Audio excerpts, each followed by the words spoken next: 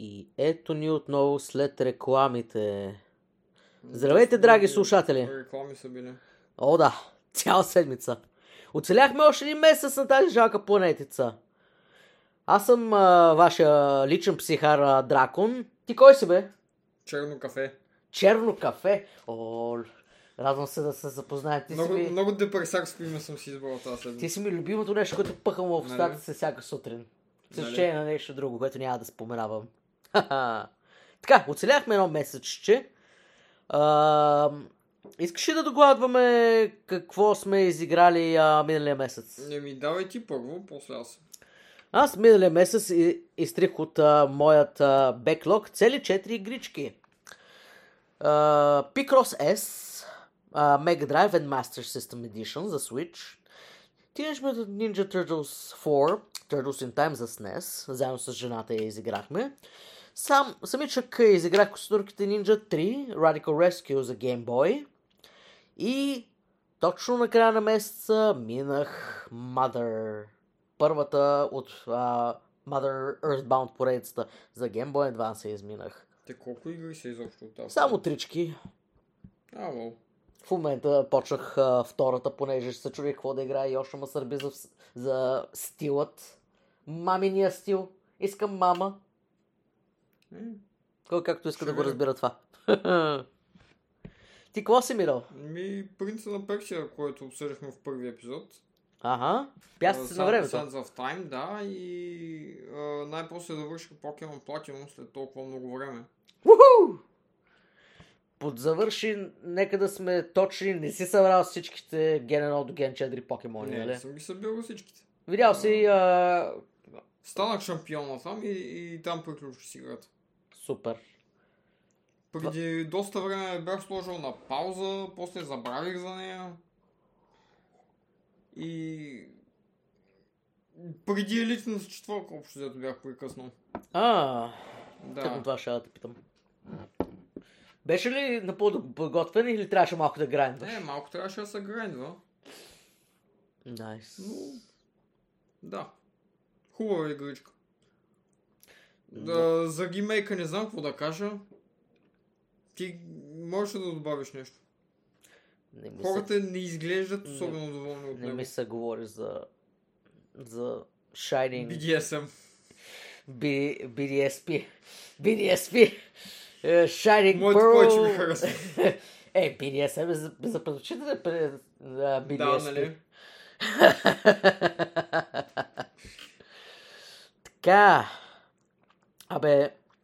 Миналия уикенд имахме социално събиране от неуточнено естество с реални живи човеци. Да не повярва човек. Да не повярва човек. На това събрание, което няма да се споменем от какво естество е. За игране на видеоигри.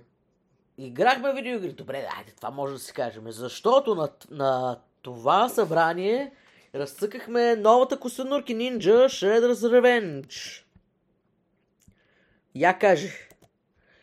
Ти? Не е много по-различно от това, което си спомням от едно време, така че това е голям плюс. Голям плюс. Само дете на широк екран. Добре. Ние тогава бяхме малки и екраните бяха, дори да са били по-малки, изглеждаха доста по-големи в нашите очи. Да. Един 14-инчов екран е голям колко този 43 имаме срещу нас. Точно това са успели да пресъздадат в тази нова костенурки Ninja. Пресъздали са усещането как си спомняме, че сме ги играли като малки. Ти си играл на SNES или на Mega Drive? И аз съм играл на Mega Drive. Тази The Hyperstone Heist. И тук... може и тази да е била, не знам. Да, Hyperstone Heist е за Mega Drive. Да. И... просто идеално са пресъздали как заедно играеш, само дето този път. Вместо само до двама души да може да седнете един на друг, имахме мега парти с 6 играчи в аркадния режим. Да, един от който спеше. Дрънкаше си с този, който беше седнал до него. И само стоеше вляво на екрана. И сега му викаме: айде бе! Давай надясно, дай надясно! И той: какво? Ами хубаво. Той най-много умираше. Най-много блееше явно. Ами, мога само да кажа... Един друг наш приятел пък играеше като Сплинтър. Значи да, може... Това се чуваше през 5 минути. Едно от бутончетата, мисля, че е R бутона, ти позволява да тонтваш и да се възстановяваш спешъла. И като играеш като Сплинтър, като тонтваш, всъщност сядаш и медитираш. И това се чуваше през няколко секунди. Хом! Running joke. Ще има играчи. Играхме с 4D костенурки, както и с April New репортерката. Да, аз бях с нея. Да. Тя мачка задници. Имаш много хубаво дупе. Харесваше ми да гледам как размахваш това дупе. Абе, не знам, аз се кефих на чука по-скоро като почва да го върти. Или то беше камерата, не знам какво точно върти. Чука и камера ли? Подсилена камера, че да може да действа и като чук. Иди разбери. Абе, както и да избиваш и всичко на екрана. Просто е... Фантастично е. И друго трябва да задължително да спомена. Музиката.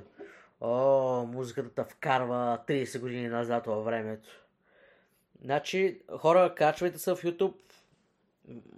Shredder's Revenge OST, прегледайте го, преслушайте го. Особено ако сте гледали анимационното сериалче от 80-те, от края на 80-те. Аз знам, че съм го гледал, обаче нямам никакъв спомен. Просто да ви напомня на сериалчето и на игрите за SNES и за Mega Drive. Носталджа, нърдгазъм е това. Просто задоволява всичките ми сетива, най-вече онези.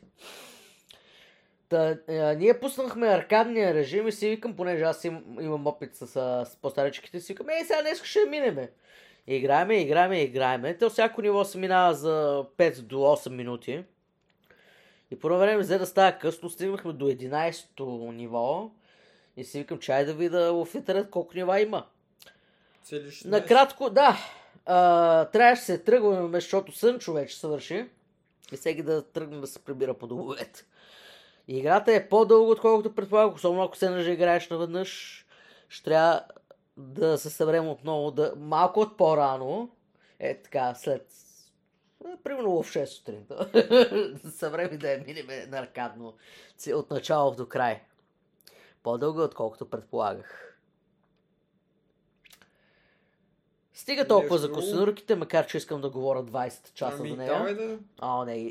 И други неща искам. И други неща искам да обсъдим. Ти ми каза, че си подхванал една легендарна поредичка. Да.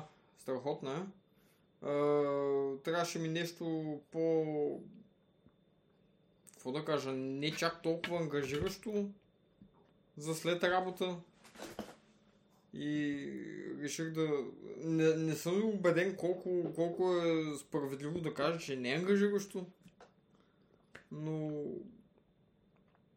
Говориш за IS-1. Да, за първата IS на PSP-то почнах да играя. Специфично PSP порта. Да. И в момента съм на финалния бос. Мачкаме яко. Ауч. Голям е гъс. Аз ти бях казал, че имах трудности с един прилеп там. Вегюлиан. Обаче той има минаване. Има си стратегия за неговото побеждаване. Както и на останалите босове, просто трябва да им научиш там начина, по който се движат. Има си определен learning pattern.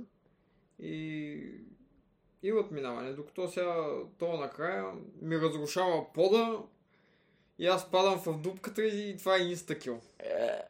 Да, ужасно е. Има ли начин да избегнеш това рушение на пода? Не. Трябва просто достатъчно бързо да го убиеш преди да разруши пода. Именно, преди да разруши целия под. Това разрушаване на пода не съвпада ли с колко здраве е изгубил, колко хелт е изгубил? Съвпада, да. Реално всеки път, когато го ударя, той разрушава част от този пот. И тогава как ще го победиш преди да разруши целият под. Той под е достатъчно голям, за да не го разруши целият преди да умре. Аха. Просто трябва да не се забивам на такива места, че да може да ми направи дупка и да падна и да умра незабавно. И като умреш незабавно, не е забавно. Sad face. Много. Колко пъти те уби? 20 до този момент не съм сигурен. Би ли казал, че това е The Dark Souls? Не, няма да го казвам. Особено като човек, който не е пипал нито едно от игрите все още. Ами имаш ги на PS4-ката. Имам ги на PS3 Не Demon's смееш ли е Souls. въпроса? Имам Demon's Souls на PS3. Имам Dark Souls 1, 2, 3 на PS4. Даже имам Sekiro. Имам и Bloodborne. Имам и Code Vein, ако някой иска да я счита. Как попада в Souls игрите? Не е ли свързано с по-скоро, поне стилистично, с God Eater игрите? Не мога да ти кажа, даже не знам защо взех, освен че беше много намалена. Това е достатъчно добра причина, но мисля, че стилистично е водят към тези другите поредици. Фразата, която ме убеди да я взема, всъщност беше Anime Dark Souls. И вампири. И си казвам, найс, добре. Ами аз когато я купувах Code Vein, ми хареса стила и начина, по който изглежда и си викам, какво толкова? Играл ли си я? Стартирал съм да. Хубаво изглежда. Хубав геймплей има. Но съм я пускал колкото да видя тръгване на конзолата. Тъй като съм я купувал втора употреба.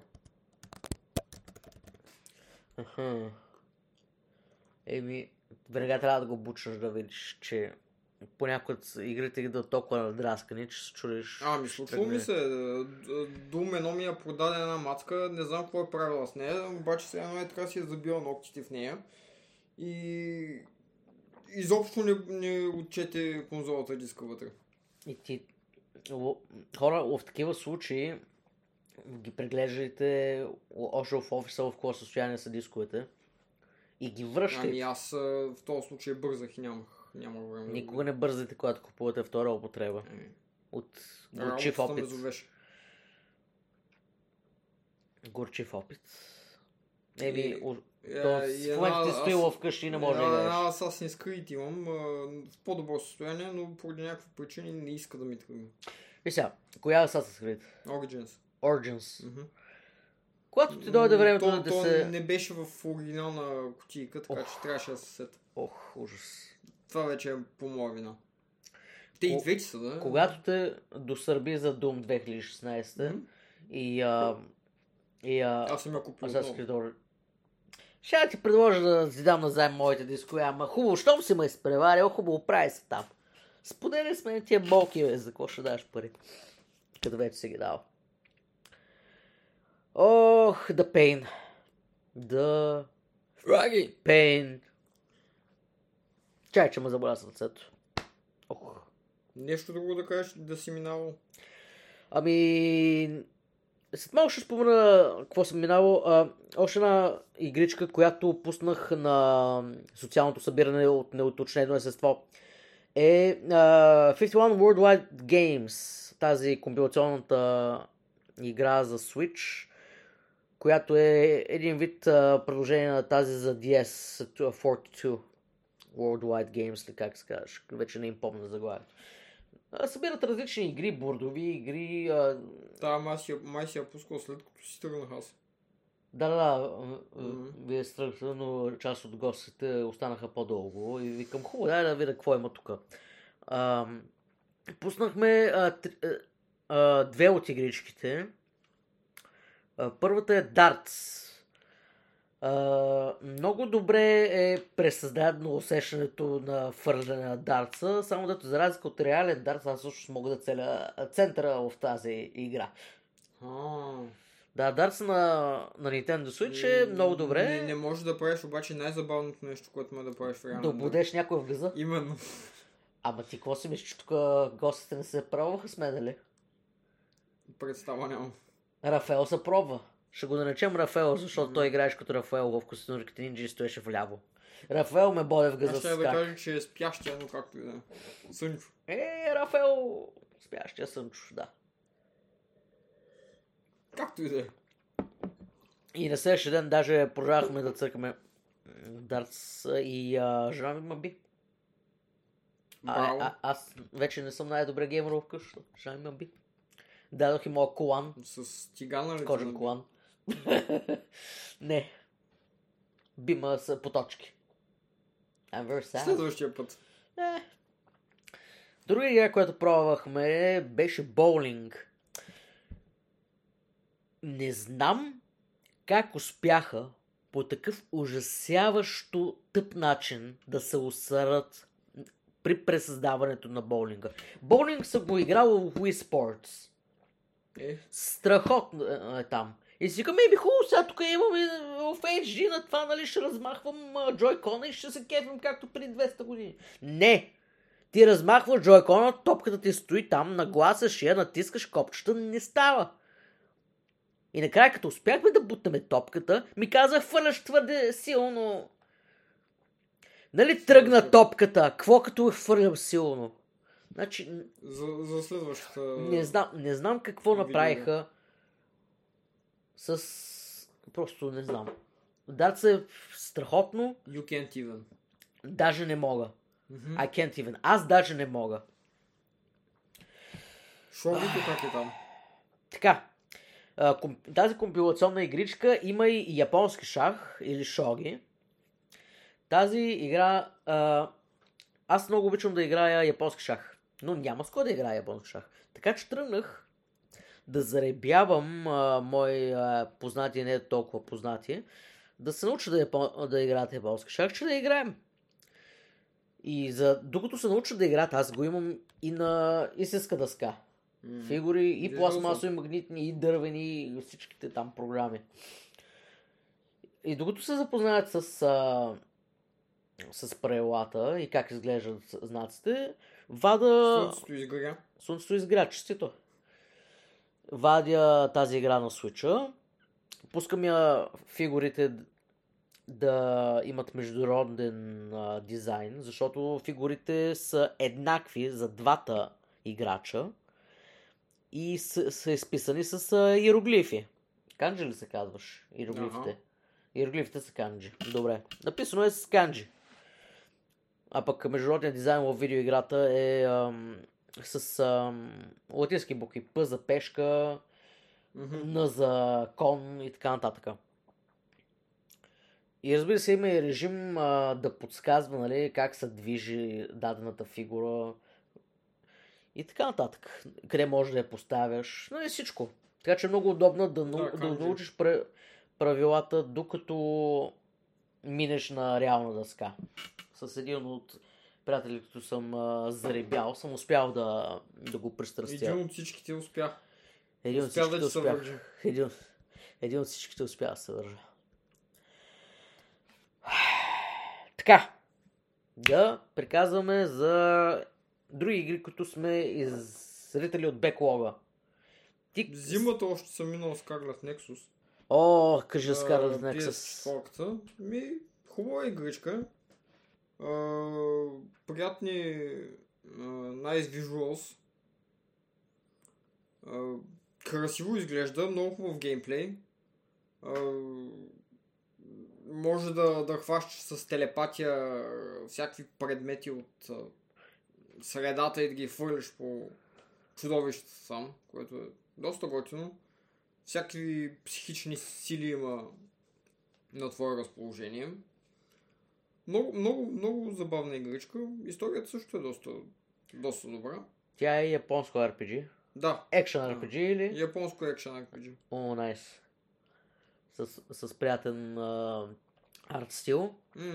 Ти от доста време ме заребяваш, но миналата седмица най-после я взех. И някой ден ще мога да я играя. Мерси.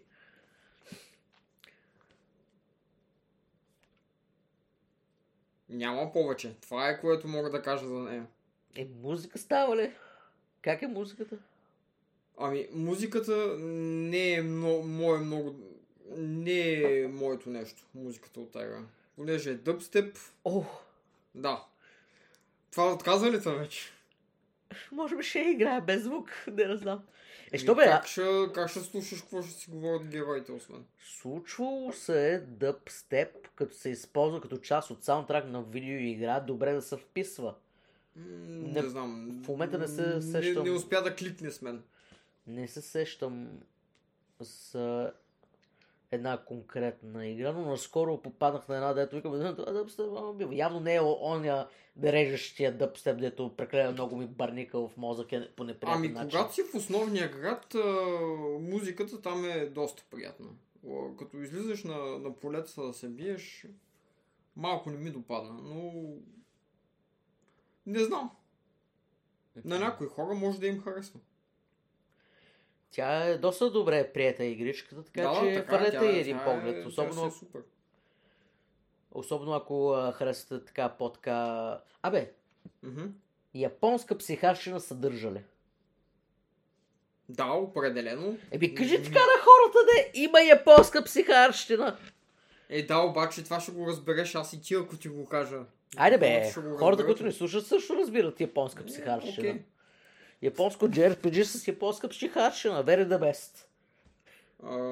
Иначе голяма част от кътсцените са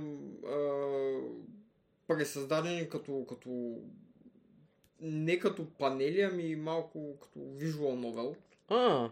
Да. Както го правяха едно време в Persona 3 Portable, което аз ти сме играли. Така че...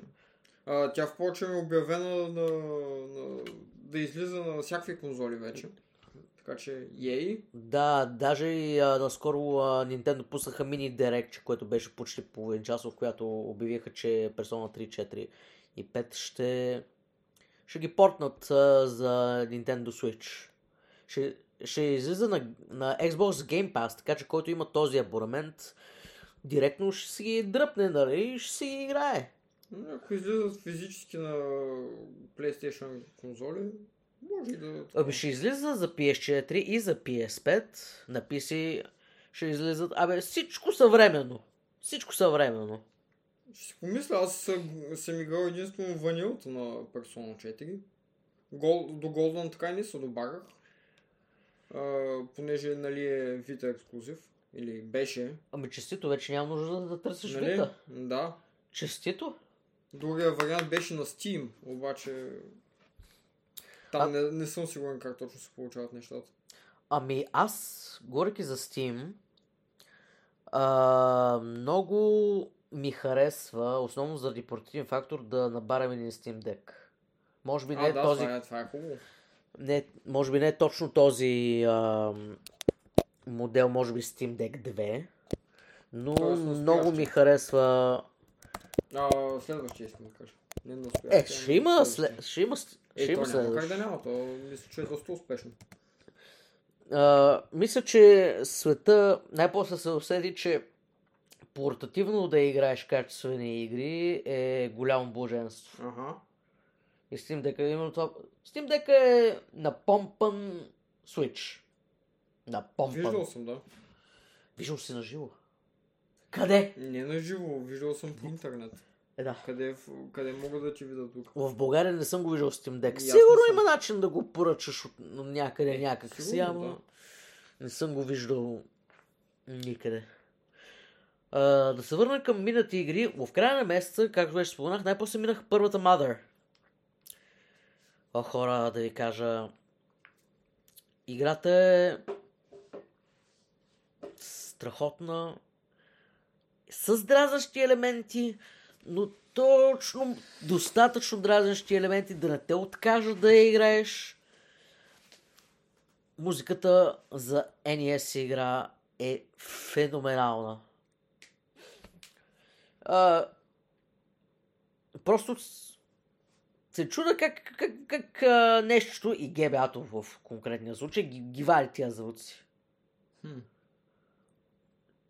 Особено финалната музика на Ocarina of Hope. Чукнете я в YouTube, чуйте, тя е 30 секунди. Просто нямам думи. Това са хора, които са се постарали в геймплея, в писането на сюжета и особено в музиката. Браво! За игра от 89-та, браво! Сюжетът е лесен за следене, малко сигурно, защото е ранна игра, не е много добре... Комплексна. Не е комплексна и това е хубаво. Да. В смисъл, че не върви плавно, повечето неща баш в края на играта ти го лепват и се случват там японските психарщини, най-свежи японски психарщини се случва в края на играта. Както споменах, геймплей е леко досаден. Съществен проблем има с ползването на купуването на предмети и с екипировката. Конкретно с екипировката не ти казва кое е оръжие, кое е броня и така нататък, ти дава какви нови... Доколко ще те усъвършенстват, нали? Докато сам не прегледаш разликата, след като си го купил и екипирал, трябва да прегледаш, има ли разлика в статуса ми. Така малко трябва, моят кух мозък не може да запъмети за 5 секунди преди и след. Вместо магия, понеже искаха да го направят модерно RPG, което се случва в сегато, т.е. 89-та, не ползваш магия, но имаш психически атаки, PK или Sai атаки. С тях ползвах много малко, най-вече за лекуване, супер хил, за да съживявам умрели парти членове и да песта от съживяването им. Но много от сега атаките не ползвах, с изключение на една огнена, която изчистваше всички врагове на екрана, особено към края. Там грайндвах на едно място, където можех да се лекувам безплатно. Кеф. Така че там влизах, лекувах се, сейвах, грайнд, репит. Грайндвах на последното място. Дали как се прави. Друг много сериозен проблем. Имаш карта в играта, но без гайд губиш ориентация. Споменавал съм го, ползвате гайд, когато играете тази игра. Последния бос, много готин. По много готин начин го побеждаваш. И за край само ще спомена, това май е единствената игра, в която спасяваш Пипи дългото чорапче от зомби гангстери. Ако се разровим достатъчно, може да намерим и друга. Едва ли? Не е много Карлсон, но не и Пипи. Ще видим в следващото. Беше интересно. И Пипи беше много силна. Пипи млатеше всичко подред. Браво на Пипито. Чел ли си тази книга?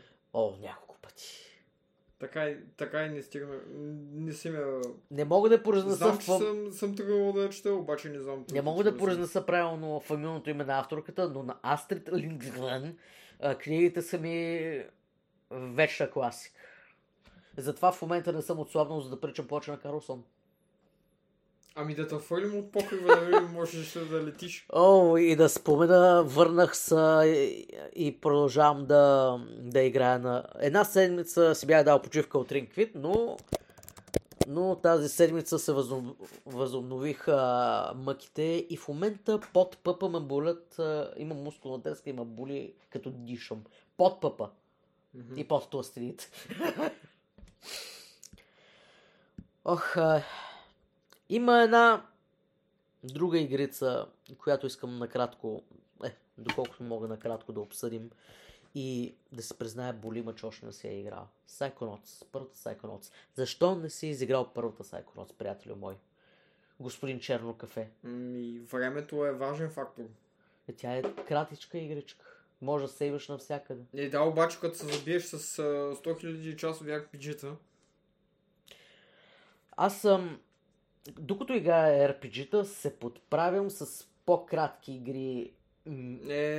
Това така, можеш ти, аз не мога.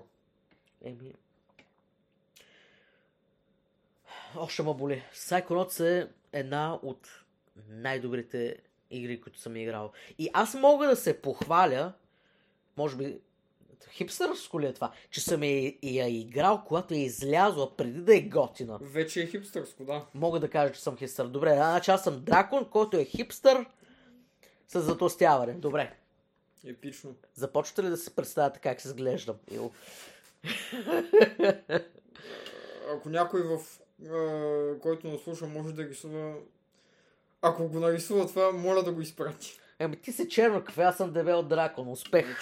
Черно кафе е доста по-лесно се рисува от дебел хипстърски дракон, ако питаш мен. Не знам как става това, но може да ни пратите фенарт на Twitter.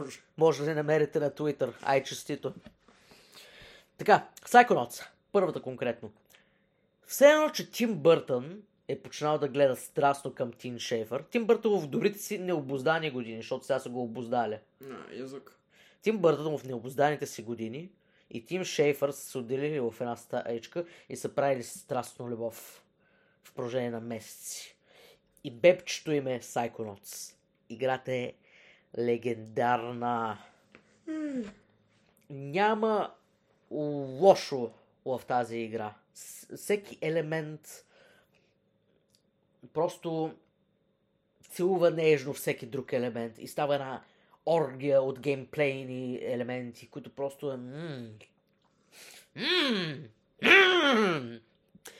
Така. PS2-то си играл едно време. Играл съм я на PS2-то няколко пъти. И всеки път съм я запълвал на 100%. Значи тя представлява 3D платформер с едни гениални елементчета, които сякаш няколко години по-късно Super Mario Galaxy на Wii са изкопирали. Този геймплей с планетоидките е лепнато в едно от нивата в Psychonauts. Така, музиката на играта е страхотна. Особено първата половина на играта, където събитията се развиват в един къмпинг за дечица. Този къмпинг напомня на морския къмпинг юг тук в България, на Черно море. И, може би това е една от причините толкова много да ми харесва игричката. Така, и където дечицата отиват на летен лагер да се учат да овладяват своите психически сили. Телекинеза, пирокинеза, левитация и прочее. В Scarlet Nexus имаш пирокинеза, много яко. Тук ще ме обиди да изиграя Scarlet Nexus веднага.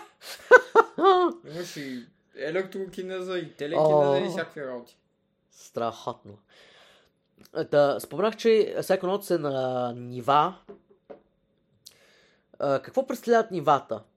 Влизаш в съзнанията на хората, където техните индивидуални травми и мироглед оформят нивото, как изглежда тематично, нали, и със света в съзнанията им има неща за събиране, които така са пресъздадени буквално игри на думи в английският език. Примерно emotional baggage. Нали, трупаш много така неприятни емоции, нали, и го съхраняваш. И съзнанието на този човек има емоционален багаж. И има разхвърлени кутии за шапки, чанти, куфари, дамски чанти, включно. Да. И трябва да намериш тагът, че да го разпределиш този багаж. Друга игра на думи, Figment of your Imagination. Това е такъв колектатонски елемент от по-ранните 3D платформери. Буквално са двоизмерни картинки, които са разпръснати изцяло навсякъде в нивата. И ги събираш. Събирането на багаж, на фигменти, на тези двоизмерни картинки, които са тематично подходящи за съзнанието на човека,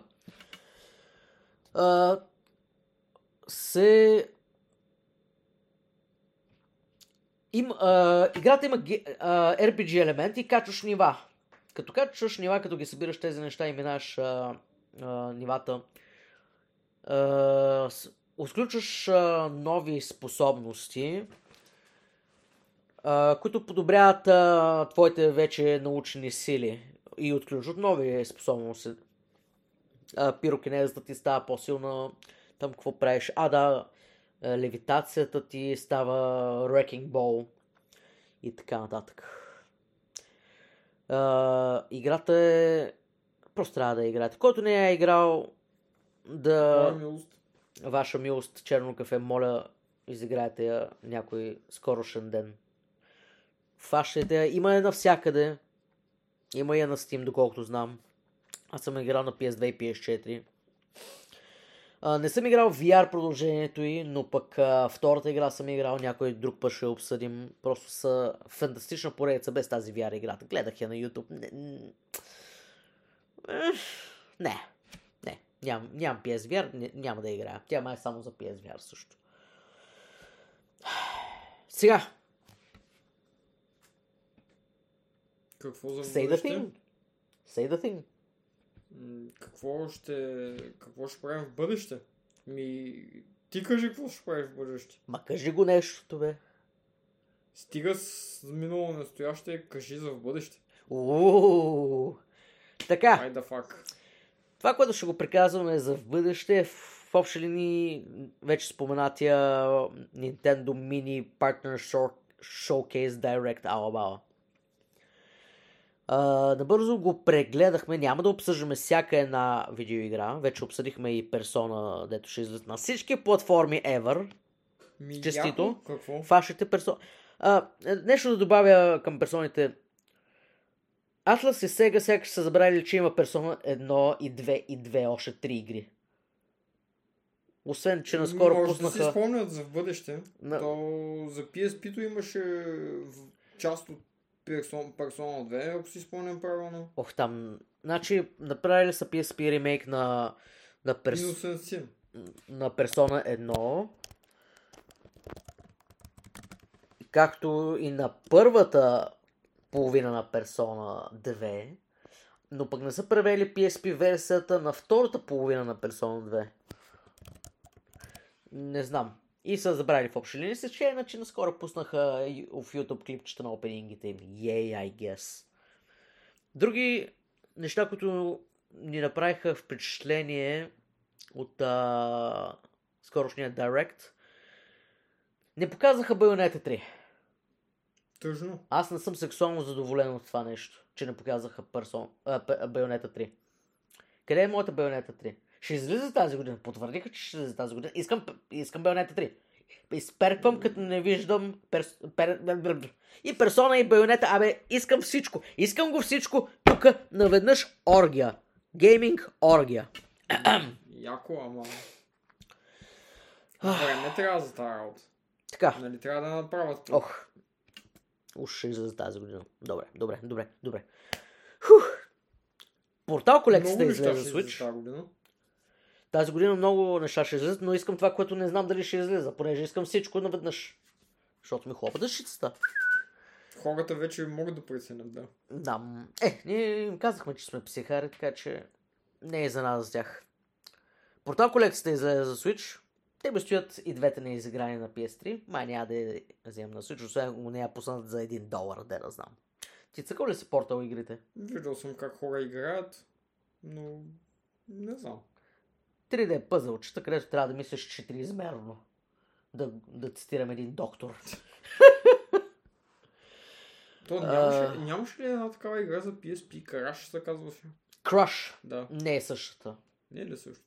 Но харесва ми как мислиш. Crush е една от моите любими игри, които не съм изиграл. И някой ден трябва да я довърша. Тя има и ремейк на 3DS, но там са махнали са тия елементи, които правят играта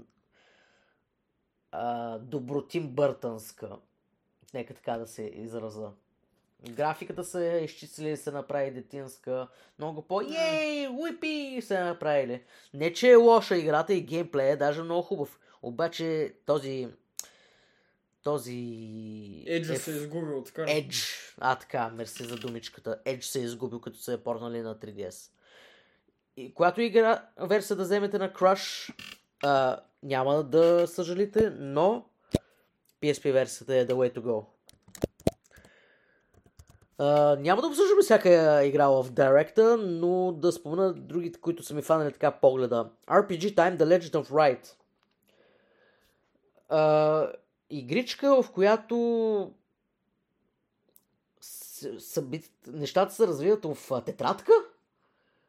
Все едно, че някой на ръка е нарисувал, цялата игра е нарисувана, нали? Около черно-бяло, обаче около тетрадката имаш моливчета, гумички и така нататък. И така развиваш действията в играта, като триеш, рисуваш и така нататък. Нямам представа как ще се играе това нещо. Но ще ми е любопитно да разберем. Друга игрица, която ми фана погледа, надявам се и на тебе, е... Сега да видим как се произнася това. Lorelei and the Laser Eyes. Lorelei and the Laser Eyes. Психарски хорор, пъзел, супер арт стил. I guess. И друго, пак така изглежда рисувано на ръка, но е 3D пъзел платформер. Blanc. Нека да го кажа на френски. Blanc. Черно вълче и бяло лисиче. Нали, две животинки? Бяло сърне беше и сърне, извинете. Черно вълче. Бяло сърне и черно вълче. Настояка снежец. Оправяйте се. Много е сладоранска. Пъзъл, че те решаваш. На края на играта вълчето може и да се задоволи с сърненцето. Ще видим. Да бе, аз имам усещането, че някой от двете животинчета ще умре, но не знаем как ще се продължи мултиплейни. Накрая ще се появи червения цвят.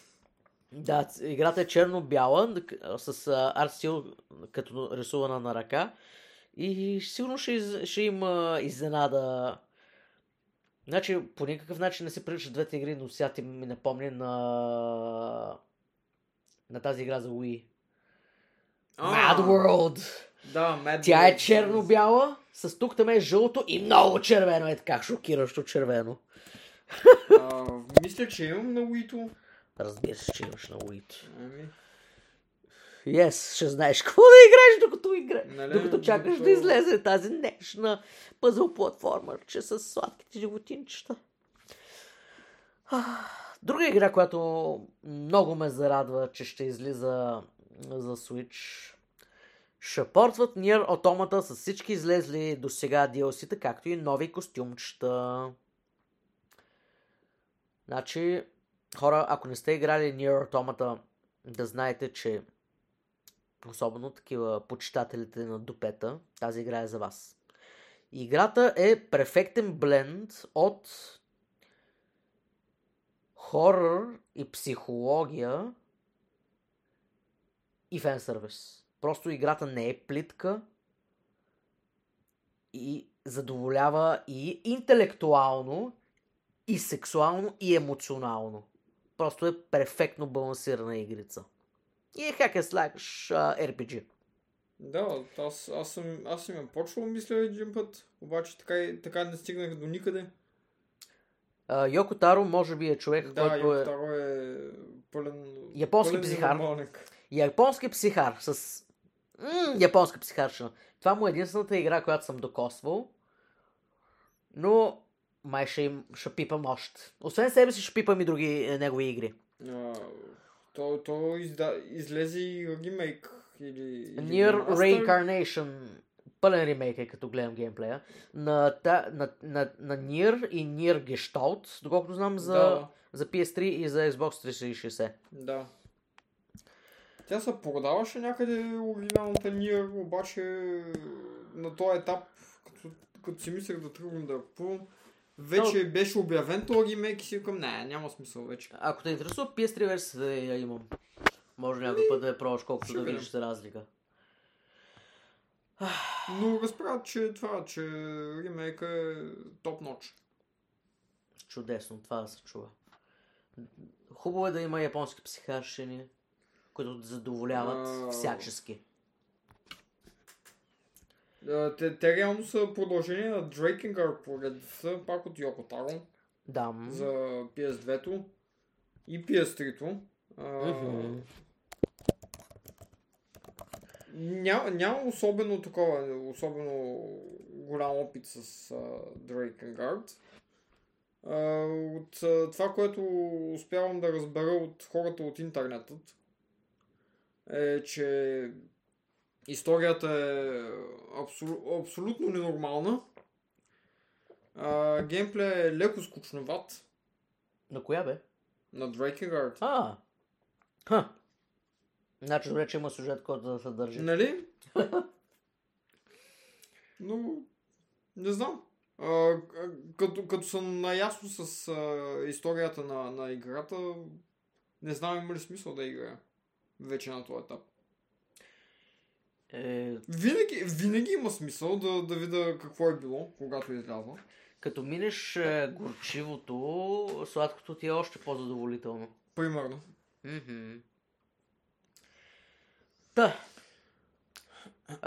Слушатели, хвърлете поглед на другите игри в Директа, които нямахме време да споменем. Да изговорим тук. Сред които фанаме поглед и Return to Monkey Island. Има и други игри, които също бяха интересни. Хвърлете поглед на Директа.